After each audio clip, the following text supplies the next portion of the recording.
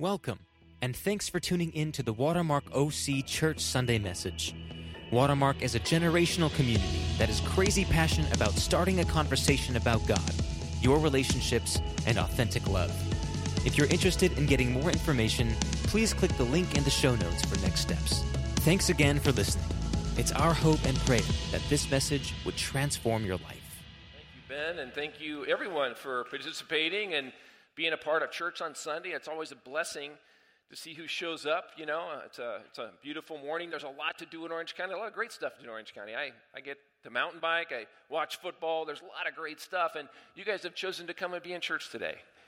So good for you. You've chosen to come and listen to God's word. So good for you. Your hearts are open, and my prayers are that God will take this word as I've studied it and opened it up, and it's kind of worked in my heart, and that I can transfer that to you, and that maybe it will bless your heart. Maybe you will take a part of what God's saying today and put it in practice in your own life with your family and your friends and the places where God's going to take you this next week. Especially a chance of thankfulness, right? A chance to be with family, and sometimes that's a great thing. Sometimes that's a really hard thing. Sometimes family can be really tough, and sometimes we've lost family members, or sometimes we have tough relationships with family members, and so it can be awkward, it can be challenging, and my hope is that God will fill you with His grace and His love so that you can enjoy a time of thankfulness, a time of celebration, and a time of sharing His love with the people around your table, and maybe even some of the people that aren't at your table. And that's kind of what I want to talk about here this morning. We're in this series called Flourish, and flourish is this beautiful word that God has given to the elders of our church as we've been praying and asking God where He was taking our church. God kind of gave us some new words to refresh the vision of our church, which is to build a generational community, that generational word that flourishes, there's the flourish, in God conversations and the authentic love of Christ. That's kind of the passion that is the heartbeat of Watermark Church, that we want to be a community that's intergenerational, that takes faith and gives it from one generation to the next, that shares that faith amongst the generations, because God is a generational God. We want to see great conversations within the church and outside of the church about who God is, what He's about, and the things that He's doing in the world, to have God conversations. And out of that we would be transformed and formed into the hands and feet of Jesus, to share His authentic love with the people around our table, right? Our friends and families, but the people that don't come to our table. The homeless, the hurting, the broken, the addicted, the abused, the abandoned. Those people that don't have hope or don't feel that they have love in the Orange County today. We are here to share and to show and to take the love of Jesus to them. And this word flourish this morning, we're going to camp on this idea of authentic love that comes as a part of our vision statement, but really comes, through the person and work of Jesus, right? God's authentic love with skin on that walked among us. And Jesus was a master teacher, right? But He was so much more. All of the great religions of the world, right? They all have a master teacher, a master founder, Buddha, Confucius, Muhammad, these great prophets, these great men that taught wisdom. And Jesus was a great teacher, and yet He was so much more. That's why Christianity doesn't really fit with the religions of the world, because our founder didn't just claim to be a great teacher. He claimed to be God with skin on. He claimed to be a Savior. He claimed to be the Lord of all. And so Christianity is so unique. This doesn't fit with the religions of the world because of the distinctiveness and the claims in the life of our founder and follower, Jesus Christ. And so not only was He more, but His teaching brought more than just what was on the surface. And this parable on love, the master parable, many of you have heard this. Have anybody ever heard the parable of the Good Samaritan before? If you've been around, you've heard it, right? If you've been to church ever, you've heard this parable. It is one of His most famous teachings, and on the surface, it looks like here's how to be a better neighbor, right? You just need to do a little bit more, give a little bit more, smile a little bit more, be a little bit nicer to those people that might be a little prickly in your life, and you got it going. It's a moral teaching on how to be a little bit more of a better neighbor. And on the surface, I think many people see it that way. Not that there are not good tips or techniques, but what I think Jesus is saying in this parable is a flourishing life, right? It's not just how to be a better neighbor, it's how to get a better heart. It's just not how to be a better neighbor, but how to have a bigger heart. And to understand that, you have to understand the context that Jesus was bringing this parable into. I want to look at that today because God wants you in your life, me in my life, to flourish out of a heart that is filled and full and overflowing with God's authentic love. That's what flourishing means, right? And Jesus came to bring that, to teach that, and to give that to us all. And so this parable was a trap for Jesus. Before the parable, the religious leaders of Jesus' day were setting a legal trap for him. And so it says in Luke chapter 10, verse 25, on one occasion, an expert in the law stood up to test Jesus, right? And this test, although tests can be good things, right? Students, I don't necessarily like a test, but if I pass it, I might get a better grade. My parents might be happy at Thanksgiving, and you know what? It might be a great break for me, right? So tests aren't so bad. This test was actually to show Jesus up, to make him look bad amongst his crowd, to diminish his followership because he was threatening the religious power structures of the day, and Jesus had a big crowd, and Jesus was saying a lot of stuff, and so this expert of the law was sent from the legalists, the Jewish elite, to sort of break down Jesus and show the people that he wasn't all that in a bag of chips. He really was soft on the law. He really wasn't this great teacher that everybody thought he was. And so this religious expert, who was more like he's not a lawyer really, he's really a seminary professor in the day, right? He knows God's word backwards and forward. He knows what it's all about. And he stands up to test Jesus, and he gives him the $1 million question, right? Teacher, he said, what must I do to inherit eternal life? What must I do to inherit eternal life, right? Do you think this guy already had the answer to this question? Do you think this guy who was a seminary professor had ever thought about this? Do you think this guy knew the answer to this question already? He did, right? That's not why he asked the question. He asked the question because he wanted to show Jesus up. Jesus had been saying some pretty radical, crazy things. The kingdom of heaven is right now. What? The kingdom of heaven is right here, right now? And yes, you can come into it. Anybody can come in. You tax collector, you sinner, you broken it's open. The door's open. Come in right now. It's available in and through me. Forgiveness, grace, life now. What are you talking about, Jesus? The kingdom of heaven is now? Wait a minute. The kingdom of heaven happens after I live a good life, after I keep the law as good as I can, and maybe God might let me in after he weighs my good and bad and does the moral test on me. Maybe I might get into heaven. What is Jesus talking about? He's soft on the law. He's throwing out Moses along with all the prophets. Jesus is dishonoring the Jewish legal code. This guy's a bad teacher. We got to show him up. He's threatening our power because all the people want to go and be with him. Right? That's the context for this. And the question is a great question that the rabbis are talking about too. They're dialoguing about this. What does it mean to inherit the life that God has for me? What's the purpose for my life? Why was I created? What is the essence of life all about? And yes, the answer is love. Love is the essence of life. We were created by love.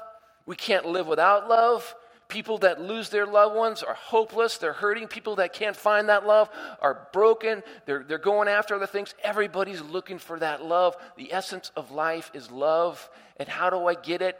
For the religious elite of Jesus' day, for the religions of the world, right? All the religions of the world. This is how you get life. This is how you get God's acceptance and love. You earn it. You keep the moral code. Whether it's Buddhism or whether it's, we're talking about the Islamic faith, whatever world religion, if you keep this code, if you do these things, God will love you and accept you because you've earned that love. That was the answer of the day, keeping the law. He wants to trap Jesus and show him up and say, this guy has the wrong answer. He doesn't know God's word. He's dishonored the law, and he's not really a faithful Jew. And the thing I love about Jesus is he's his master, right? He's a master. And whenever you try to trap Jesus, he does this flip over on you, right? He turns you over, right? You ever see a guy wrestling, he's on his back, and this great wrestler flips the dude over, and he's all of a sudden on top? How did he do that move? Jesus does this all the time. He flips this argument right on its back, and he puts a love trap. Not to show that he's better than, not to condemn this dude, not to put him down, but to say, I'm going to catch you in a love trap because I'm all about love. I want you to see the amazing, overwhelming, relentless love of God. And so what is the best way for a rabbi to answer a question? To ask another question, right? And Jesus asks this great question. He flips the dude on his back and says, okay, you're the expert here. What's written in the law? How do you guys read this? He replied, and the expert said, well, love the Lord your God with all your heart, with all your soul, and with all your strength, and with all your mind, and love your neighbor as yourself. And Jesus says, bingo. He didn't discount the law. He didn't throw it away. He wasn't soft on the law. He actually affirms the law and says, you got it right, dude. You got it right. Just go ahead and do this, and man, you're going to have life. What is Jesus doing here? Well, Jesus is asking him for what the common answer in the day was, because what does the law say? There's 613 laws, right? Is Jesus saying, I want you to read the first 5 books of the Torah and quote me the 613 laws that you need to keep to earn God's love and eternal life? No, he was asking for a summary. What's your statement? The bottom line on the law, how do you read it? And so the rabbis of the different schools would debate this all the time, and the common answer of the day was these 2 principles that comes out of the Torah, the first 5 books, Deuteronomy 6, Leviticus 19, which is on our wall out there, is love God, love people, right? Love God, love people. This is the essence of the law. Love God, love people. And Jesus says, you got it. You're right. And you're trapped. You're trapped. Go ahead. Love perfectly. Live a life of perfect love, and God's going to accept you and love you. He turns the mirror, right? The spotlight's on Jesus. He flips it over. He puts the spotlight on this guy and says, you'd answered it right. Now, how you doing with this, buddy? Now, he's the one that's under the pressure, right? He's the one that's feeling the weight of the law, right? I mean, let's break this down. Love the Lord your God with all your heart, with all your soul, with all your strength, with all your mind. Where did these things come from, right? Where did your mind come from? Who gave you your heart? Where did you get your strength? Where does that come from, right? A soul, your internal sense of something more. Where does that all come from? Either you're a random chance accident and it comes through evolution and there's nothing more than that, and you're just a natural set of stuff together, right? Matter put together. Or it came from God. God gave you your mind. He gave you your heart. He gave you everything.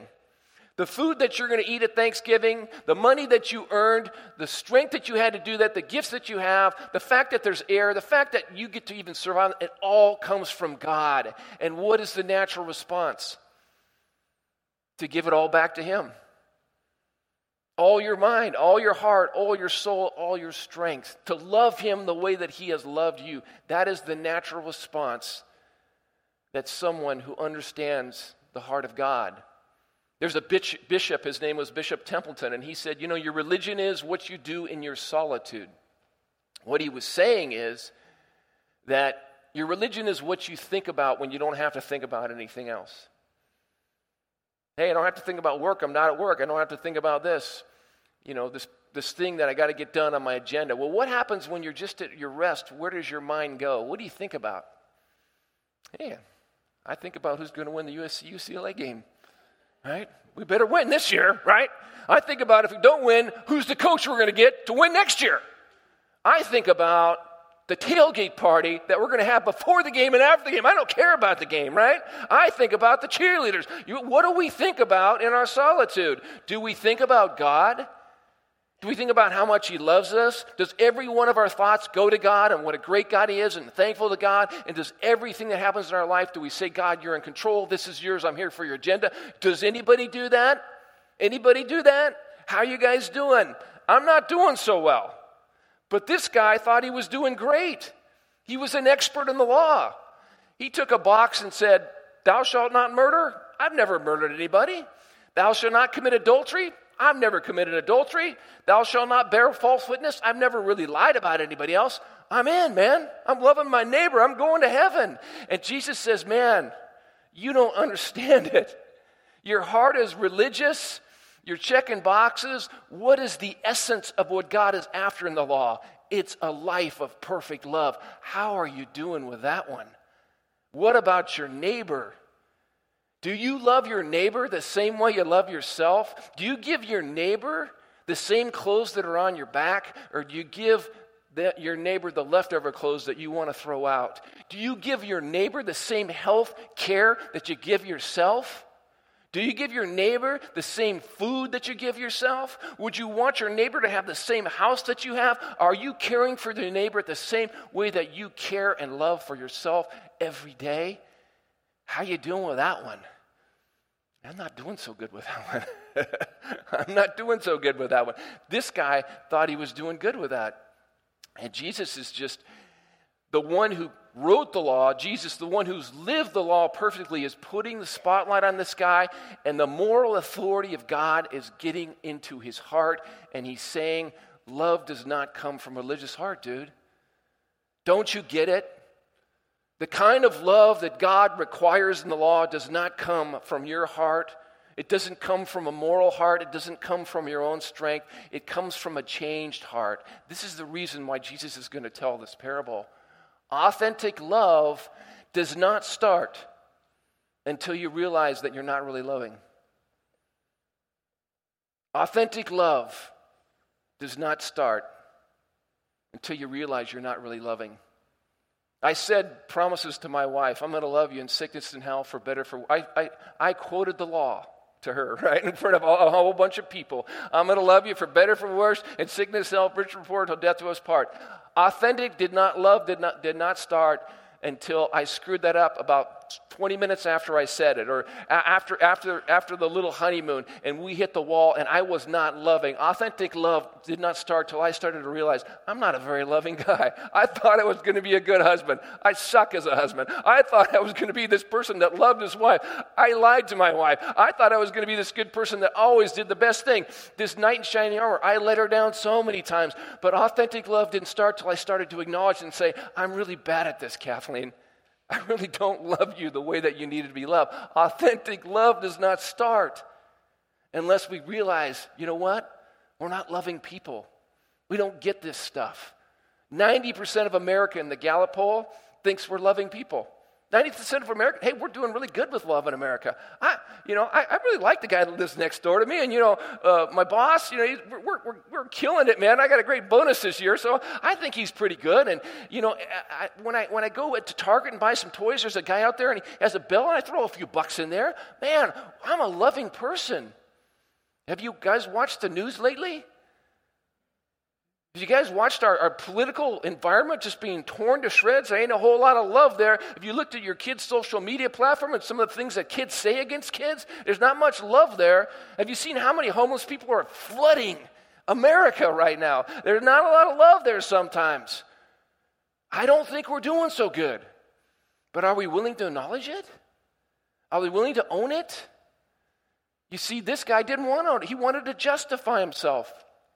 He says, but, Jesus, come on. I mean, really, who is my neighbor? Let's define terms. Let's break this down. Really, who is my neighbor? The one that I'm going to put in that box. The one that I like, the one that's right next door, that's easy to love, the one that comes to the Thanksgiving table that I really like. I like that neighbor, right?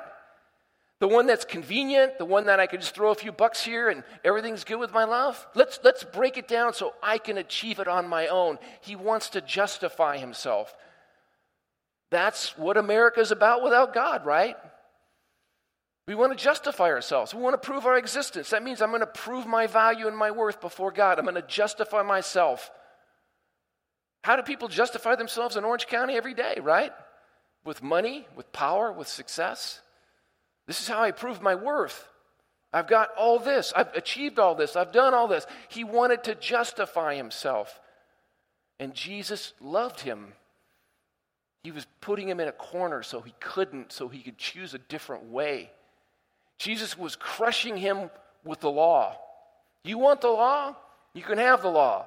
And he was crushing him with the law. Because guess what? We can't live up to the law. As much as we try to, as much as we're hard to, we cannot live up to the law. We cannot love like God has called us to love. We're all broken. We're all failing at that level. Who is really my neighbor? Jesus was crushing his worldview. Why? To hurt him? No, to trap him, so he had to choose another worldview. You can't choose another worldview until your worldview falls apart. I can't meet the law. What am I supposed to do, Jesus? Well, let me show you something else. It's called mercy. It's called acceptance. It's called grace, right? He felt the weight of the law and wanted to renegotiate terms, and Jesus was saying to him, dude, you can't justify yourself. You're never going to be able to justify yourself with the law. The law is the way of God, but it's not the way to God. The law is the way of God. It's not the way to God. I didn't come just to be a moral teacher to teach you how to justify yourself. I came to justify you. That's what Jesus was trying to offer this man, a way out of his worldview into another paradigm, which is called gospel, which is called grace, which is called inside-out transformation. See, authentic love comes from being healed by Christ's love. Not manufacturing our own love, not making our own love happen, our own power and strength. That's why the religious teachers were always dissing Jesus, because he was hanging out with people that were hurting and broken. You know why? Because they knew it. When you go to Mexico and you build a house for a poor person, guess what? They already know they're broken. You don't have to tell them they're broken. You don't have to tell them that their life is a mess. They already know it's a mess. It's the people in Orange County that have all the money and the power of success that don't think they're sick. They don't need a doctor. We're the number one nation in the world. We got it going on. Everything's great. Right? That was the problem with the religious elite of Jesus' day. But the Pharisees and the teachers of the law who belonged to their sect complained to the disciples, why do you eat and drink with these sinners, these tax collectors? Jesus answered them, it's not the healthy who need a doctor, right? You guys don't need a doctor. You're righteous and healthy. You're going to make it through the law, right? I came to the people that know they need a doctor, and I want to give them the cure, and the cure is grace and mercy and forgiveness from the heart of God, right? I did not come to call the righteous, but sinners to repentance. And the last time I saw, we're all sinners, right?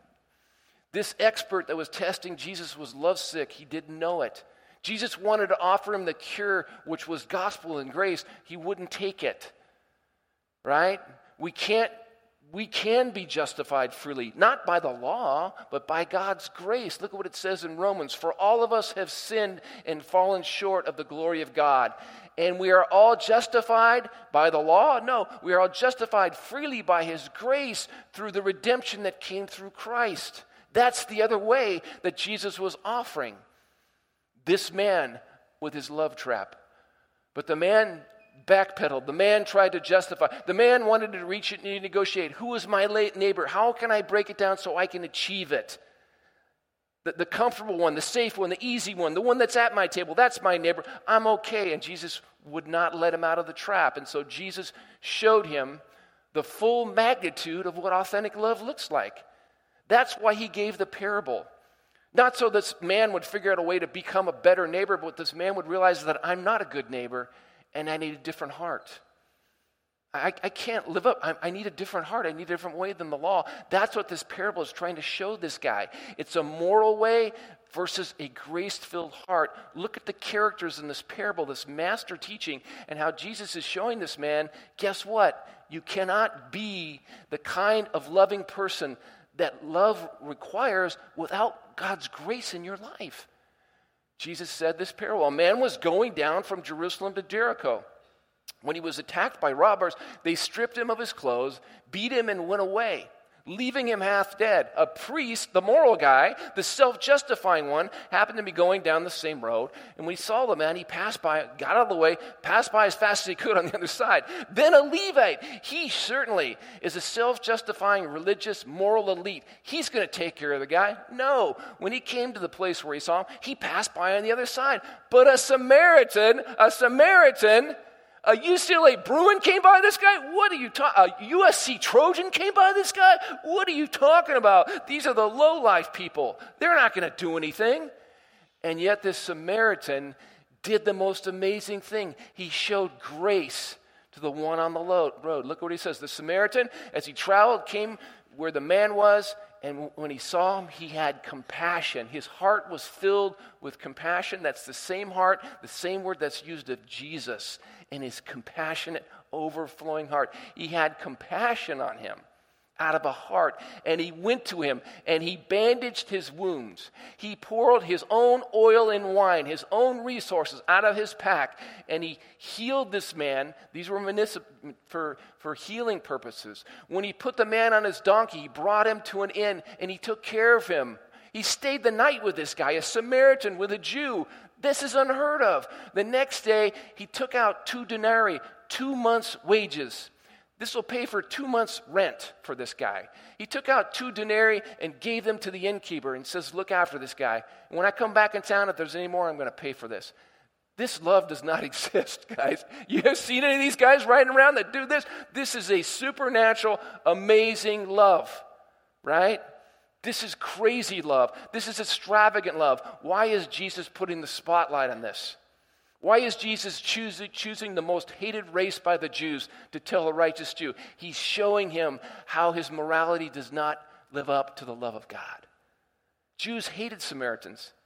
And as a matter of fact, because they wanted to diss Jesus, they called him a Samaritan. A righteous Jew would pray after he thanked God for his bread and his Thanksgiving meal. He said, and guess what, God?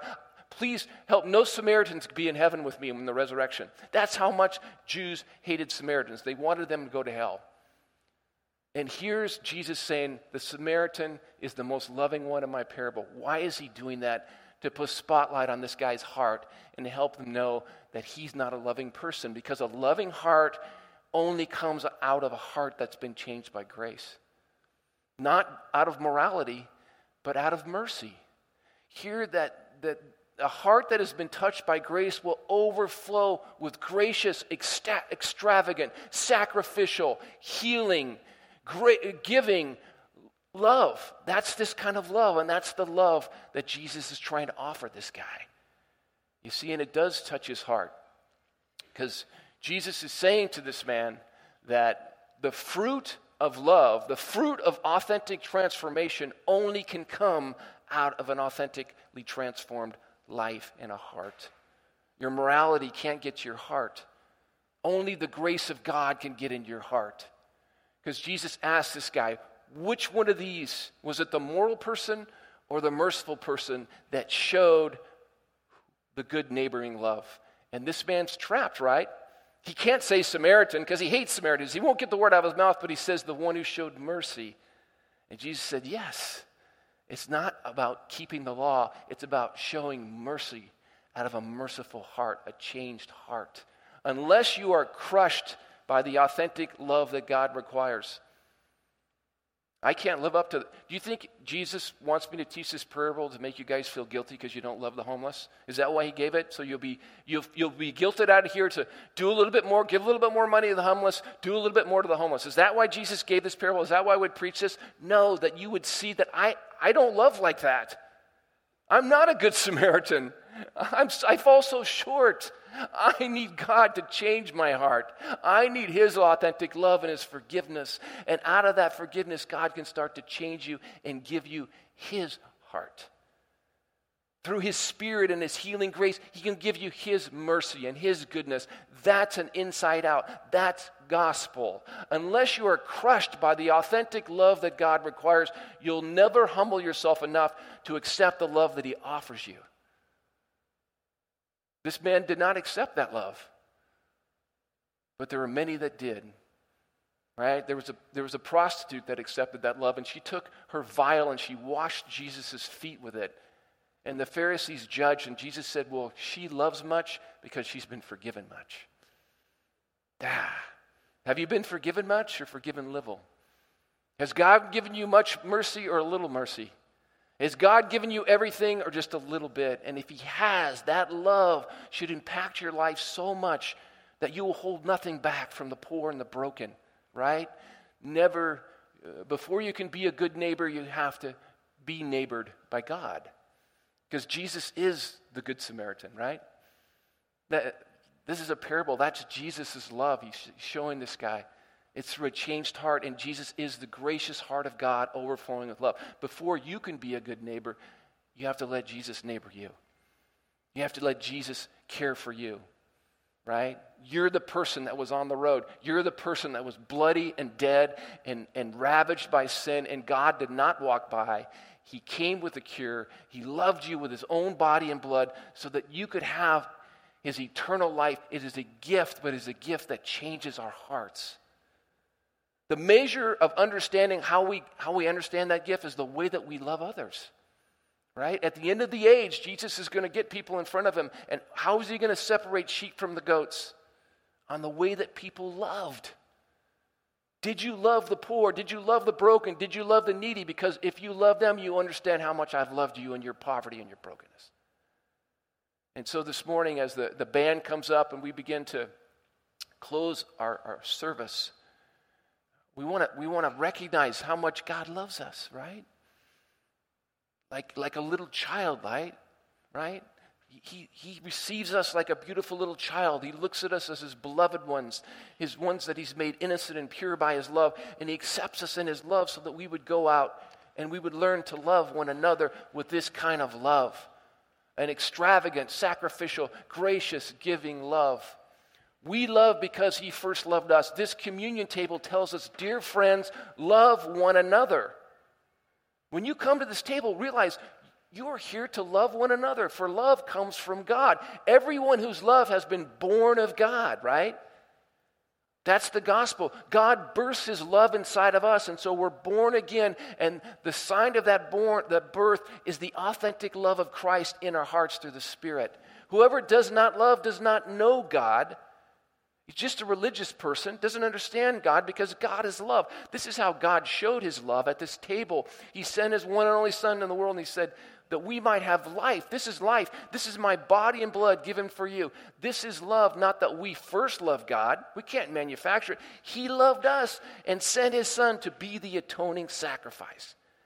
My body and blood to justify you so that you could be accepted by grace, embraced by a Father forever.